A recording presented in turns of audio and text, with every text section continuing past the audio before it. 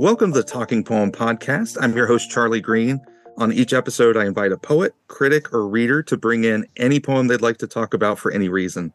It could be old or new, well-known or obscure. We'll see what delights us, excites us, potentially what frustrates us, and we'll see where the poem and the conversation turn. And after that, we will have a little silliness because I can't help myself. I am delighted to have on this episode a friend from grad school and the first recording with someone from the reader category, William Callahan. In the bio he sent, I did not write this part, William describes himself as a failed academic, but I'm revising that to escapee from academia, who is also a semi-retired teacher and full-time house husband. Will is a transmasculine queer person who lives with his wife and 3 cats in South Minneapolis. Will, I'm so excited to have you here. Thanks for being on the show. Charlie, it's an honor just to be nominated. Thanks for having me. You asked before we started recording why I'm having you on. You share on Facebook every Sunday, except for the Sunday that I did curse you by accident, a sort of Sunday poetry thing. Can you talk just a little bit about that, why you do it, et cetera? I think it kind of started during COVID. I found my attention span was so horribly impacted. I mean, I used to be one of those people who could just plow through books in an afternoon, but my attention span was so rattled by COVID that I could really only focus on very small things. And so I'd find these little diamonds in my sort of reading travels, and I would post them occasionally on Facebook, and I would get a pretty positive response from people who I hadn't pegged as people who would be appreciative of that. So I just started making it kind of a tradition. So I had to do it for myself on Sundays. And I know our mutual friend and queen of all the honeybees, Liz Tilton, has done the same. And it's just been really cool to see just some engagement with poetry that I like from people who I like, or with people who I like. So it's been good. Awesome. I appreciate it. I spend less time on Facebook these days, and I'm always glad when I see it. Although a lot of times when I log into Facebook, I'll get something from 6 days ago from someone, and I don't know why, which is part of why I don't go on Facebook anymore. Yeah, I love doing the Poetry Sunday stuff, but I have to criticize, the medium. Facebook is extremely problematic, but the benefit that I find is it's allowed me to keep in contact with a wide-ranging network of friends, including you, who, I don't know what you'd be doing now if we didn't have this weird little tool. So yeah, I like it. I like it for that too. Mm-hmm. Espionage, basically. Yeah, pretty much. Who looks better than they used to? Who can I continue to be jealous of, et cetera? Right, et cetera. So you've chosen to talk about Vietnamese-American poet Ocean Vuong's poem Beautiful Short Loser, which is from his second collection of poems, Time is a Mother. And a reminder for listeners, there's a link to the poem in the show notes, as I always do. Will, before you read the poem, any brief preface you'd like to offer? Part of the reason this poem hooked me is the title alone. Charlie, I am a beautiful short loser, and I am on a winning streak, so it had me at the jump. That's fantastic. Well, whenever you're ready to start, go ahead and read the poem. Okay. Beautiful Short Loser by Ocean Vuong. Stand back. I'm a loser on a winning streak. I got your wedding dress on backwards and playing air guitar on this dirt road. I taste my mouth the most, and let me tell you, what a blessing. The most normal things about me are my shoulders. You've been warned. Where I'm from, it's only midnight for a second. The trees look like grandfathers laughing in the rain. For as long as I can remember, I've had a preference for mediocre bodies, including my own. Tell me this, why is the past tense always longer? Is the memory of a song the shadow of a sound, or is that too much? Sometimes when I can't sleep, I imagine Van Gogh singing Leonard Cohen's Hallelujah into his cut ear and feeling peace. Green voices in the rain, green rain in the voices. Oh no, the sadness is intensifying. How rude. Hey, can you get me out of here? That one time Jackson passed out on his triple stack of jumbo pancakes at Denny's after top surgery. I can't believe I lost me boobs, he said a minute before, smiling through tears.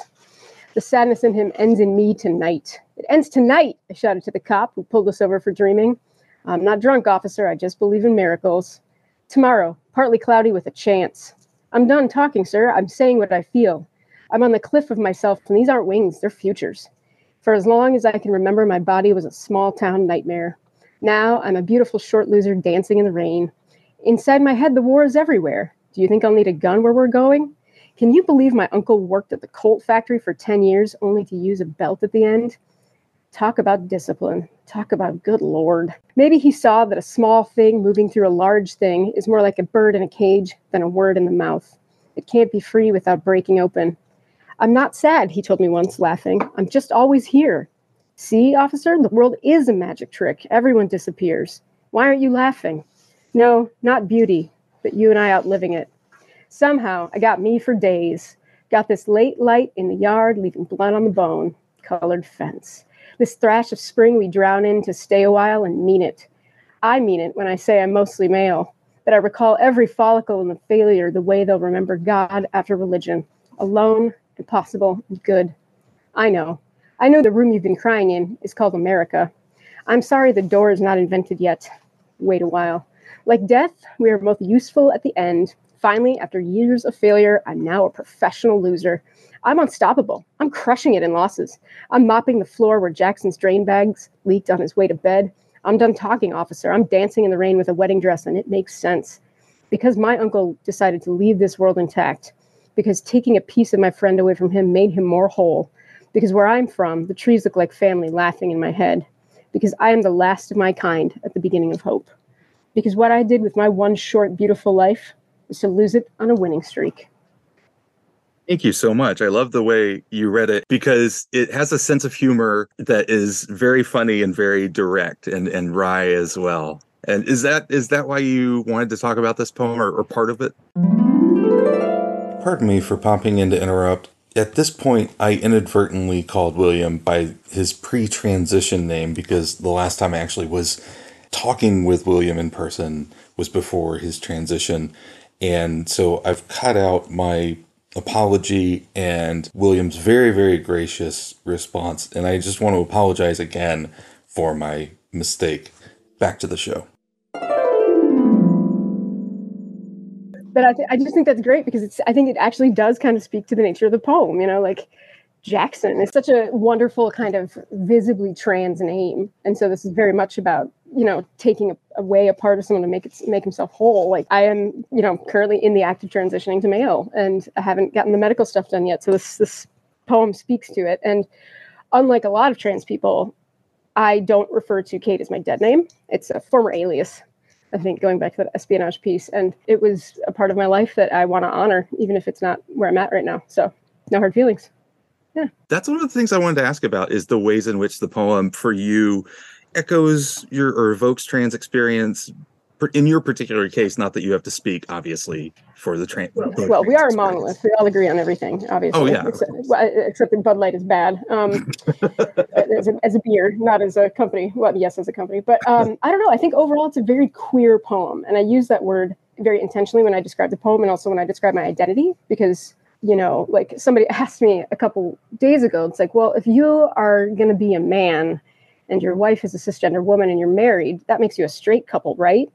And I thought back to all of my extended years on this planet, and I was like, nothing about those years was ever straight. Like there's no way we're ever going to be like a traditional heterosexual couple. And so this queerness that it invokes, dancing in a wedding dress backwards in the rain. I mean, that's just, it doesn't matter what body that the person is in. It's such a wonderful image of just kind of like, can I swear on this podcast? Yes, I'll put an explicit tag on the beginning. Okay. Yeah. I mean, it's just such a wonderful, like joyful, like, fuck it. Wedding dress as an image is so instantly recognizable and so gendered. And so whoever is in that body and is out in the rain playing air guitar is somehow absorbing that symbol into a more complex version of his or her or their identity. And I think that's a beautiful, and these moments of like Jackson passing out in his stack of pancakes, like, I can't believe they took I feel like I've had that conversation. I haven't been at the Denny's, but my God, I've had that conversation where I'm seeing my friends come back from these really, pretty intense surgeries, but they're so happy. They're so much lighter. Like there's a Lizzo line that's like, I got to get this off my chest. I need a breast reduction. And that's it. It's like all these queer people that got something to get off their chest, and it just happens to be actual tits. So again, explicit tag. But yeah, I think it's just a preference for mediocre bodies, being a professional loser. In a war, there's my head. I mean, I think queer people, especially now, DeSantis can take a long walk off a short pier, visibly queer people are under attack in a lot of ways. And so to just revel in that kind of outsiderness in such a public way, it's just absolutely joyful to me. It's delightful. That's one of my favorite things about the poem is just how brash it is. That opening line, like, stand back. That's just a great way to start the poem. And like you said, the sort of brashness about the wedding dress and all these things that are sort of recognizable culturally, like Van Gogh's Ear, Leonard Cohen's Hallelujah, Denny's, which gives me some high school flashbacks that I'm not enjoying. Exactly. Yeah. It could have been Perkins and it would have been the same thing, like not quite the same thing, but yeah. Exactly. And I think also reading this as I'm sitting in Minneapolis right now, just a few miles from where the George Floyd uprisings happened. And I mean, even just a couple blocks from my house, there were marches, we could see the tear gas in the air. So the idea of confronting the police in this way it has an extra like electricity to it for me because I saw that happen outside my window. I mean, it was, like it gives that sort of frisson of danger almost, of the almost the impossible. Like I like that part too. I think specifically in my context. So yeah, that makes a lot of sense, and I love that because one of the things I think is difficult in any sort of protest or in any sort of situation where you're either in a minority or minoritized, and there's this threat of violence from police and the state and from people who are not part of the state but feel that they are reinforced by parts of the state, is that the poem finds this humor and finds this joy. And sometimes it's dark, but other times it's brash and it's bold. And it's one of the things that really stands out for the poem for me, in part because it manages to mix that in with those different kinds of notes of sorrow and difficulty. Yeah, there is no true winning streak. Even Jackson with his successful, becoming lighter by having taken a piece of him away. That's so painful and yet so necessary. And I think that's kind of what a lot of this poem is about. I think I go back to that line about the uncle working at the Colt factory for 10 years, only to use a belt at the end. And recently, sort of in my travels, I suppose you could say, I've met a lot of people who have lost parents by suicide or lost family members to suicide, which is not something that I've ever experienced. And so the sort of listening to them try to make meaning in the ways that these people decided to end their lives, that really resonated with me as well. So it's really, really powerful how it does that it manages to get through things like the sadness. I love the sadness in him ends in me tonight. And yet there's this intensifying sadness, and the humor becomes a way to get into that and not to erase it, but as a way of giving the poem space to talk about suicide, to talk about fear that comes from living in this kind of culture, and that is able to have that sense of whimsy as a way of getting into complexity. And we even get the line, "Why aren't you laughing?" And I love how it's both acknowledging that there are things that are funny in the poem, but also acknowledging it's not funny in this moment because it's right after one of the interactions with the officer. Do you have favorite lines from the poem? There are a lot that I just have underlined as like, this is great, this is strange and funny. I definitely, you highlighted the sadness in him ends in me tonight. I mean, who among us has not felt that way being around a grieving friend or someone carrying something heavy and just wanting to lift that load and make it better. The preference for mediocre bodies. I mean, I recognize myself a lot in that line because, we're aging, Charlie, and I've dealt with some, chronic issues. And I'm like, yeah, I do have a mediocre body. Like, I am never gonna summit Everest. But then I think about all the, terrible ecological damage. And I'm like, that's fine. Okay. All right. I'm going to just sit here and kind of be mediocre. Like death, we are most useful at the end. Like, what a great line to like, just put it into perspective too. I think so many of us are so bad at confronting our mortality that the idea of coming to the end of our life and having accumulated all that power and being able to, swing that club of agency. I mean, even the line about the uncle leaving this world intact, I think is such a great expression of bodily autonomy in a culture, like in a sort of a crushing capitalist machine. I mean, he's working at a coal factory, like making bullets or making guns in this American culture. And yet he decides to go out on his own terms. There is a certain beauty in that, as long as it's sadness. And then, of course, the last line, I'm the last of my kind at the beginning of hope. That's fantastic. I mean, just feeling like an endangered species, but still like, this poem is just scrappy as hell. And I think that's the energy that really resonated with me. I wanted to hear you talk a little more about my kind. In a way, it feels like there's an obvious reading of that, of who is my kind, but I'm curious to hear you say more about how you read what my kind is in that line.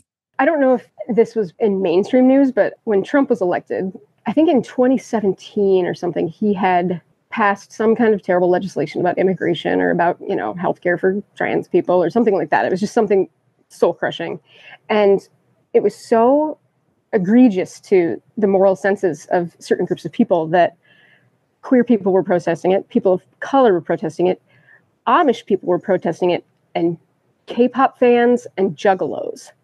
And I was like, this is the new Rainbow Coalition. Like, if I'm going to march in it, like in some kind of revolution, it's going to be the K-pop stans and the juggalos and the Amish. We're all going to be holding hands and like, I don't know what the hell song we'll settle on to sing, but they're just a bunch of the sort of scrappy indigenous tribes like throwing rocks at the empire. You know what I mean? That's my kind. So, and I can't remember who it was. I want to say Donna Haraway, maybe in the 90s, came up with this wonderful idea that there can be queer straight people and there can be straight queer people.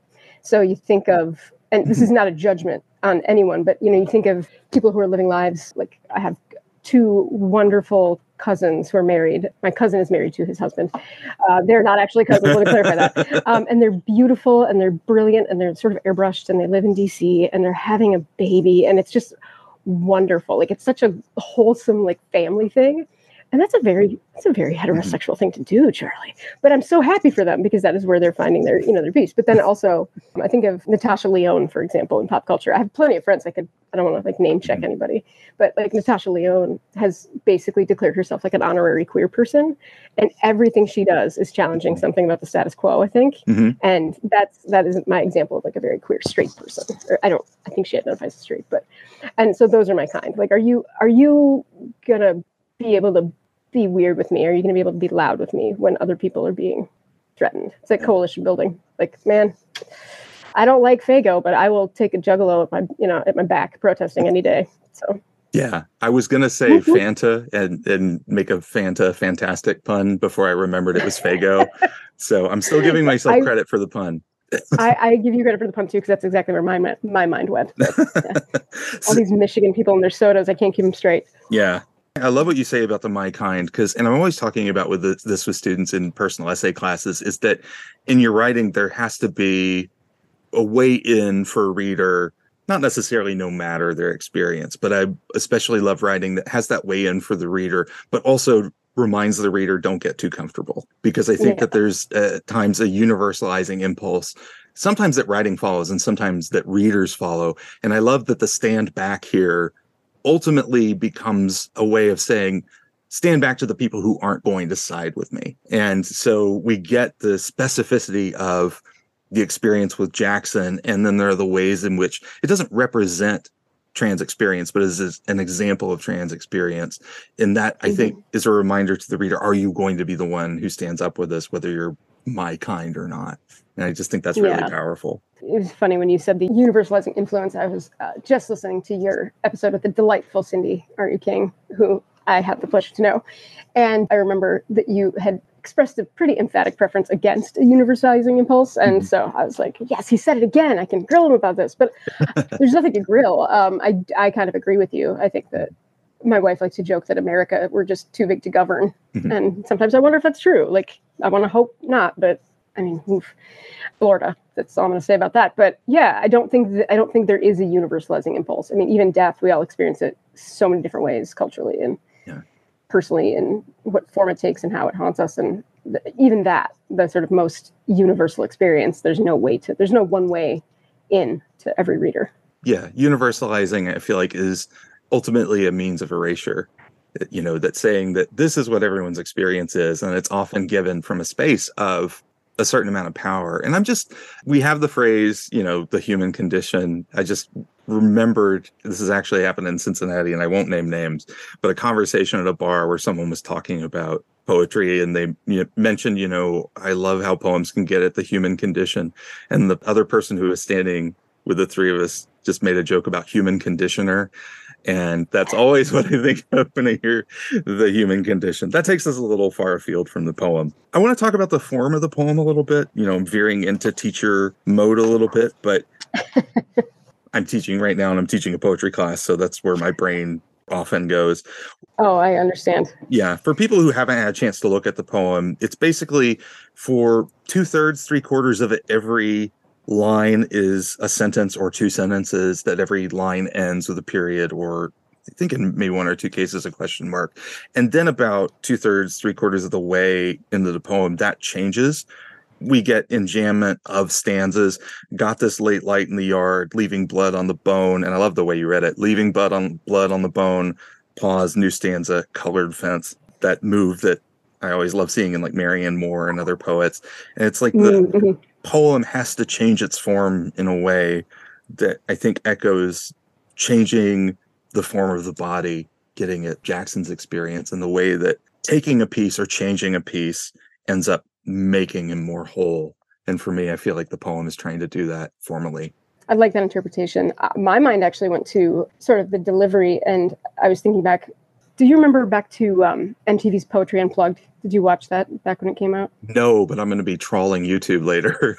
Okay, it was revolutionary. I can't remember how old I was, but they basically did an unplugged, like they were doing for Eric Clapton and all those kinds of things, Rod Stewart, and they did a poetry slam one, and that kind of spawned a very minor wave of poetry slams in Minneapolis, and a lot of Vietnamese and Hmong immigrants were, like, the young poets were coming up, and so I hear this as kind of almost like a slam poet the first time I read it, and going back to my 20s and 30s when I was going to those shows, and it's so declarative at the beginning for this, like you said, those first 3 quarters. I mean, it's pronouncement after pronouncement, maybe a question snuck in, a conversation, and then just kind of it blows itself out. And it blows itself out into this sort of, I wouldn't call it a screed, but this kind of explosion of declaration finally talks itself out and calms down. And it's like, because this is why.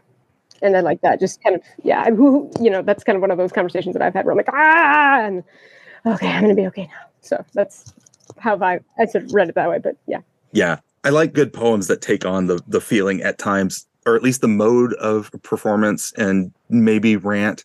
I don't like poems that stay solely in the mode of rant. Rants I find really tedious to read, fun as they can be to perform or watch. But I like that the what you said, the poem, it's this kind of performance because the speaker's performing for the cop and whoever the you is. But then there are all these notes that help establish the regularity, all the repetition I know, and then that because it just ends up being really powerful and feels in a way meditative. The anaphora there it always has that effect on me, anaphora, that kind of feeling of something sacred or something meditative that I really like. Yes, almost a repetition of a mantra or a form of a mantra. Oh, I think I'm sure you and I have both read plenty of early poets with their rants. I mean, I think that's kind of the sort of incubated form of poetry when you're very young. I mean, I don't want to dig up those journals from back when, back at my parents' house somewhere.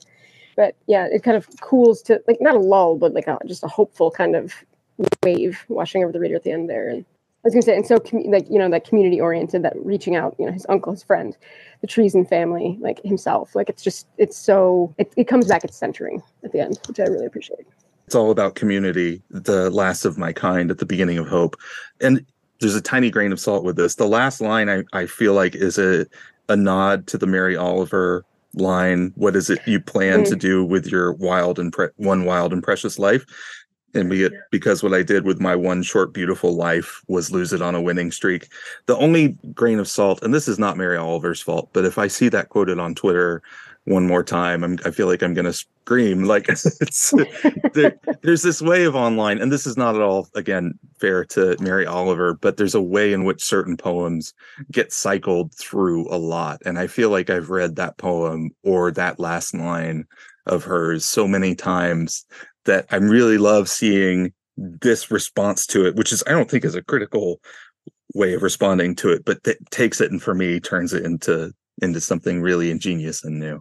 Yeah, I like that too. And just a little self-disclosure here. In the last 5 years, I've spent some time in and out of inpatient treatment centers for alcohol disorder use and also eating disorder. And my God, if that last line isn't posted on every, like, in some sort of translucent sticker on every window next to the bird feeder in, like, oh my God, every kitchen and every residential facility, like, across the land. I think it might be part of the, like, regulations, like when they come in and inspect the facilities. It's like, do you have the Mary Oliver quote? Okay, good. Fire extinguishers working? Good. Okay, Are these chairs too heavy to throw through a window? Right, yeah, exactly. I appreciate you disclosing that and self-disclosure. I also have spent a little time in hospital with mental health stuff, so which I'm not going to edit out here because I think it's important for people to share that. I didn't see the Mary Oliver quote in the place where I was, but I don't think they had updated since prior to her birth, so that's probably why. You are the captain of your fate, or the master of your soul, or something. Which I got it, and I do read it through that lens too. I mean, this idea that I am, by a lot of standards, I think, by having chosen to institutionalize myself, I can only speak for me in my experience. That does put me, for a lot of people, in the category of loser. Like, oh, you couldn't handle your shit, so you had to ask for help. For me, I feel like I approached it in a way that it made me feel like it was throwing those dice again, so I was back on a winning streak. In this poem, there's so much comparison between, like, the winning and the pain of kind of having to just like slog through that beginning of that winning streak on your elbows through broken glass. You're sort of doing the trench crawl, but it works, and you're laughing in the rain, and it's very simple. And so that might be a little vague for our analysis here, but I think that is, the kind of the attitude of the poem is just, there's another line that I really like. For as long time as I can remember, my body was a small town nightmare. I mean, that is every queer kid or every weirdo in every small town in Minnesota. And I've met a lot of them, and to come from that environment and to realize that they have a kind, that they are among their kind, and watching that kind of help them grow their wings a little bit it's beautiful thing. The beauty in these very unlikely places, like drain bags, like popping on the floor. I mean, that's just, it's gruesome, but it's a sign of something that's hopeful. Whichever. Poetry can be a space for the gruesome. Yes. And I think in some instances need to be. But the line you quoted about the small town nightmare is a perfect transition.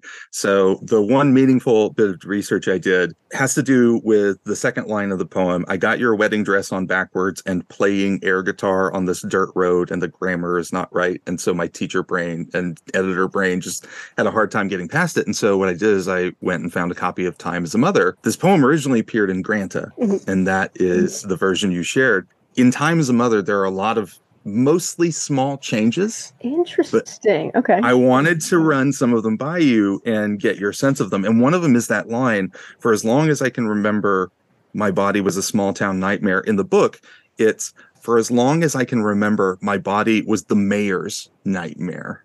What do you think of that? Wow. Okay. So that was in the book. Mm-hmm.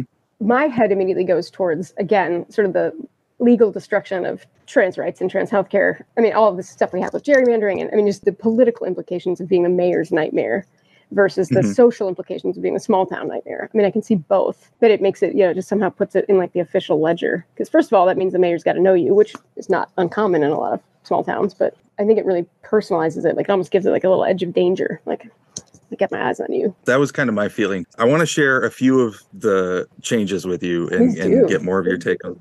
This is going to make you sad. There are almost no lines cut. The only line that is cut is "Wait a while, like death, we are most useful at the end." No. Yeah. Ocean, we shall have words. Oh my goodness. Okay. Yeah, that's the only line that gets omitted. And I love the line too, when I was reading the poem. And then when I found it was taken out of the book, my initial thought was, I missed the line. I think ultimately I'm okay with it because, for lack of a better way of putting it, it feels a little like an aphorism, I guess. Like death, we are most useful at the end. It feels a little, even though I think it's beautiful, it maybe feels a little too pat for the tone there. Because what we end up with in the lines now around it, it's, I know the room you've been crying in is called America. I'm sorry the door is not invented yet. Finally, after years, I'm now a professional loser. And I think part of it is that it takes away something that maybe sounds a little aphoristic. And it also doesn't go ahead and put the speaker in the space of, I'll be dead someday. Because part of what gives the poem its verve is that this is the speaker, this is the poet who's going to go on being. He's on the beginning of hope. Right. I had printed the poem out here and I marked that up a little bit. And I mean, I know there are really no breaks in this poem. I mean, every line is sort of declarative or a question, and every line is kind of its own stanza. But to take that out and make like a break in the poem, like even just to have it as an empty space, this idea that we're crying in America, the door is not invented yet, we're all trapped here. And then just a pause, like a beat, a breath. I'm now a professional loser. Like, just kind of switching the gears from all of us crying in America to, look at me. Hey, I got this. I'm killing it. I'm crushing it. That's something I really like about the poem, is that there are ways in which there are, these lines / stanzas that are sequential. And then there are other times it's like the subject has changed and we move to something else. And I like that. In reading, part of what we're doing is kind of sussing out when it's doing one or other, or even both at times. A couple other changes that are interesting, some of which, none of them make huge changes in the poems, but I think that they have a ripple effect altogether. One is the Denny's line and the line that follows. So in the version from Granta, that one time Jackson passed out on his triple stack becomes passed out beside his triple stack of jumbo pancakes. And I like that because passing out on it feels a little too slapsticky to me. I was just going to say, like Coyote dropping the anvil on the... Yeah. Yeah, it's sort of a little too Curly Moe Larry. with the eyes and Oh, the the clicking and Stooges, all that yeah. stuff. Yeah. Yeah, there's a trombone going, wah, wah. So he passed up beside. Yes. Okay. Yeah. The line that follows is, I can't believe I lost my boobs, he said a minute before. And the only change there is, I can't believe I lost my tits. And I was curious what you thought about that. I have to wonder if it was mostly a consonant choice because, I mean, boobs is such a. I hear it more when I'm sort of associated with my friends in like more femme-identified circles or feminine-identified circles, female-identified circles too. And tits is just such a punch of a word. I mean, it's got a little bit more of a locker room to it, and not in a gross Trump way, but like, it hits a little bit harder. And I think I can see why. That's a very subtle word choice, but I think it resonates quite a bit with me. Earlier when you were talking about, when you were paraphrasing or describing some of what happened, you used the word tits. And I thought that word, it just seems better than boobs. Boobs really feels like a 12-year-old's word. I'm not going to go through every single one. There are quite a few. I think it's really interesting. I'm going to go back and read these. Thank you for letting me know. Yeah. I did not do my research, clearly. Well, no, you were under no obligation to. There are plenty of others, but if I go through any more, we're going to get wrapped up in it. It's really fascinating to look at. I don't know if there's a version accessible to people online that I can put in the links. I'll just have to tell you, go find a copy or e-text version of the book. But I'm going to transition to a little bit of silliness now, if you're ready. I'm always down to clown, Charlie. First, a brief ad break, and we have mentioned politics a little bit.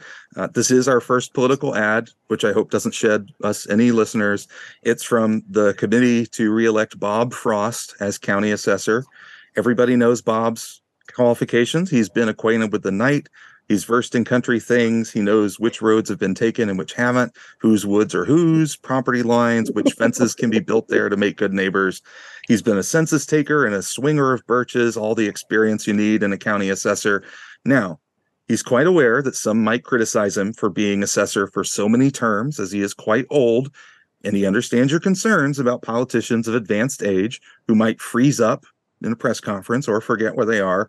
But Bob Frost is whole again beyond all confusion, and Bob Frost has promises to keep. This position is his avocation and his vocation. He is aware that nothing gold can stay, so this will probably be his last or maybe penultimate term. Who's to say? So please vote Bob Frost for county assessor. It would be a real gift outright. Every time I write these, I think they're so stupid. And the good thing about recording a podcast is there's no laughter, and so I can pretend people listening are laughing. I've been laughing, but okay, yes. You probably can't hear my chuckles, but you can see them. Yes, I'm ready. All right. I'm calling this one Genius and Species. Not Genus and Species, but Genius and Species. Oh, shit. Okay. For each question, I'm going to read you several lines of a poem, and you have to tell me what animal it is describing. Okay. All right. I'm ready for this, I think. If you'd like a hint, I can read a few more lines for anyone. A lot of these are not super well known, but if you guess the writer, you get a bonus point. If you guess the poem, you get 1,000 bonus points. The animal in most cases will be general, like dog, cat, elephant, gazelle. There are, I think, one or two that may be more specific, but it's not going to be like Abert's towhee or something like that. So, are you ready? I hope so. Fire away. Number 1, they ripple tensely. They can hardly contain their happiness that we have come. They bow shyly as wet swans. They love each other. There is no loneliness like theirs. At home once more, they begin munching the young tufts of spring in the darkness. Whoa. I am definitely influenced by my own urban landscape here. Honestly, I'm thinking about raccoons, but I know that's not right. I can give you the extra lines. Sure, it's not please raccoons. do. They have come gladly out of the willows to welcome my friend and me. We step over the barbed wire into the pasture where they have been grazing all day alone. Cows. Very close. It's horses. Horses. Okay, that was my second guess. All right. Yeah, and you only know it because he basically names them earlier. That's from James Wright's poem, A Blessing. So, number 2. Very close. I feel like that's easily readable as cows. The only difference is I don't think a cow has ever walked over to me or bowed. And I've at least seen a horse do that. Not for me. You just haven't spent enough time in Iowa. But okay, let's call it a beautiful short point on my behalf. How about that? I've spent a few days in Iowa. I've spent plenty of time in Iowa. Number 2. I hope I don't have any listeners in Iowa. Number 2. I love Iowa. Anyway. Yes. And I'm cutting out a line that identifies it, that just names what it is. Under this loop of honeysuckle, I gnaw the fresh green hawthorn spray. I nibble it leaf by leaf away. What animal am I? Or is it? My mind is telling me deer, but my heart is telling me I'm not thinking low enough to the ground. But let's go with deer for now. Low enough to the ground is an important distinction. It's not a deer. By the way, I always feel like I should say I would bomb all these quizzes that I've come up with. Well, Charlie, you've been following my Facebook feed for 15 years now. You know the only animal I'm familiar with is cats. I mean, come on. You're kind of throwing me in a bind here. That's true. I couldn't just give you all cats.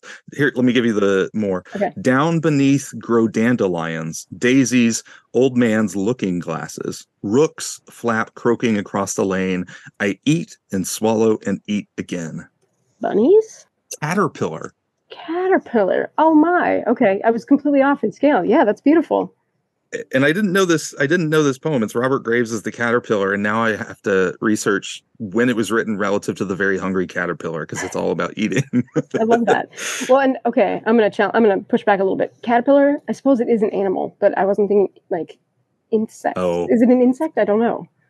It is an insect, and I have to apologize. It's okay. It's curveball. Look, I like it. Science is not my background. My wife has corrected me on this before, and she's right.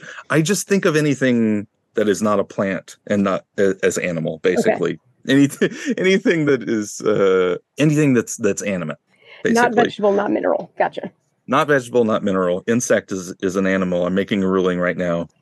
Okay, number 3, and this one is kind of abstract, so apologies. One ran, her nose to the ground, a rusty shadow, neither hunting nor playing. One stood, sat, lay down, stood again. One never moved except to turn her head a little as we walked. And I'll go ahead and give you the extra lines. Finally, we drew too close and they vanished. The woods took them back as if they had never been. This to me sounds like deer. It should be deer. It's foxes. Foxes. Oh my. So because I had horses for one, I didn't choose deer for another one, which I know spoils it. And it's the sort of thing where the title tells you 3 foxes by the edge of the field at twilight. It was Jane Hirschfield. It's the sort of thing where, and I should have realized this when I was putting these together, the title tells you what it is, and there's nothing in the lines. Maybe a rusty shadow, but deer, it could totally be a deer. The rusty shadow did give me pause. And this is delightful because we currently have 3 foxes who are kind of haunting our urban neighborhood in South Minneapolis. And it's been quite the photographic journey on our neighborhood Facebook feed. And so the idea that there are 3 foxes in your head and they're also running around here, and it's pretty great. I like that. That's awesome. I love that. All right, I've got 3 more for you. Number 4, visible, invisible, a fluctuating charm, an amber-colored amethyst inhabits it. Your arm approaches and it opens and closes. You have meant to catch it and it shrivels. Ooh, I am thinking avian, but the amethyst is throwing me off here. Okay, I'm going to go totally wacky here. This is either birds like at a bird feeder or it's an elephant. That's where I'm at. I like both of those, but neither. Let me give you the next lines. It opens and it closes and you reach for it. The blue surrounding it grows cloudy and it floats away from you. Man, you have caught me on my least animalized day of my life, I think. Charlie. Excuse me. Hit me. What is it? It's a jellyfish. It's Marianne Moore poem, The Jellyfish, which I'm sure I had read at some point, but only re-encountered when I was looking up animal poems. I am certain that I've read that poem, and I am just, man, this is why I picked the poem Beautiful Short Loser, Charlie. I'm batting 0 here. No, well, technically that's correct. However, these I should confess that I put this together last night when I was very tired, and I thought, oh yeah, this gives it away. This gives it away. And now that I'm reading them, I'm thinking, this doesn't really give it away. So I don't imagine people in their cars thinking, obviously that's a jellyfish. I imagine them thinking, what is he doing? I'm sure there's someone out there. All right, number 5. He clasps the crag with crooked hands, close to the sun in lonely lands, ringed with the azure world he stands. The wrinkled sea beneath him crawls, he watches from his mountain walls, and like a thunderbolt he falls. So I'm thinking we've got the sea, we've got the sort of rugged landscape, ringed with azure. Again, I'm kind of, my mind's kind of going avian here. Is it some sort of bird of prey? It is. Do you want to? So you're correct about bird. Do you want to try for the more specific for a bonus point? Yes, azure. Possibly a vulture. Very close. It's an eagle. An eagle. Oh, Yeah, okay. it's Alfred Lord Tennyson, and that's actually the whole poem. The eagle, Damn you, Tennyson. the final one, and I have a feeling you're gonna get this one. I'm just gonna read you the whole thing. The only thing I'm cutting is the very first word. Who has passed thy grand climacteric? How many mice and rats hast in thy days destroyed? How many titbits stolen? I don't know why we keep talking about tits on this episode. How many titbits stolen? Gaze with those bright, languid segments green, and prick those velvet ears. But pray thee, do not stick thy latent talons in me, and tell me all thy phrase of fish and mice, and rats and tender chick. Nay, look not down, nor lick thy dainty wrists, for all the wheezy asthma, and for all thy tail's tip is nicked off. And though the fists of many a maid have given thee many a maul, still is thy fur as when the lists in youth thou enter'dst on Glat's bottled wall. That's a cat. Yes, I saved that one for last. Thank you. I appreciate that. Where is that one from? That's delightful. That is John Keats. That's John Keats. Okay. Yep. John Keats to a Cat, which I was not familiar with. So that takes us through the game. At some point I'm going to get a handle on where the difficulty level should be with these games. I have not figured it out yet. So I think it's absolutely charming. I think it's delightful. So just because floundering together is, what greater bonding activity is there than that? Exactly. Let us flounder then, you and I. So thank you, Will. Thank you so much for being here. Anything you would like to add or plug or say before we sign off? Just thank you for doing this. I'm so glad you got it off the ground, and it was a delight to hear your voice when I listened the first time, because it had been a long time. So yeah, I'm so delighted to see you and hear your voice. You remain a charming song, Charlie. I have my moments. Thank you so much for listening. Have a great day. Read some poems, pet some dogs, support striking workers wherever you find them, and I'll talk to you very soon. Bye.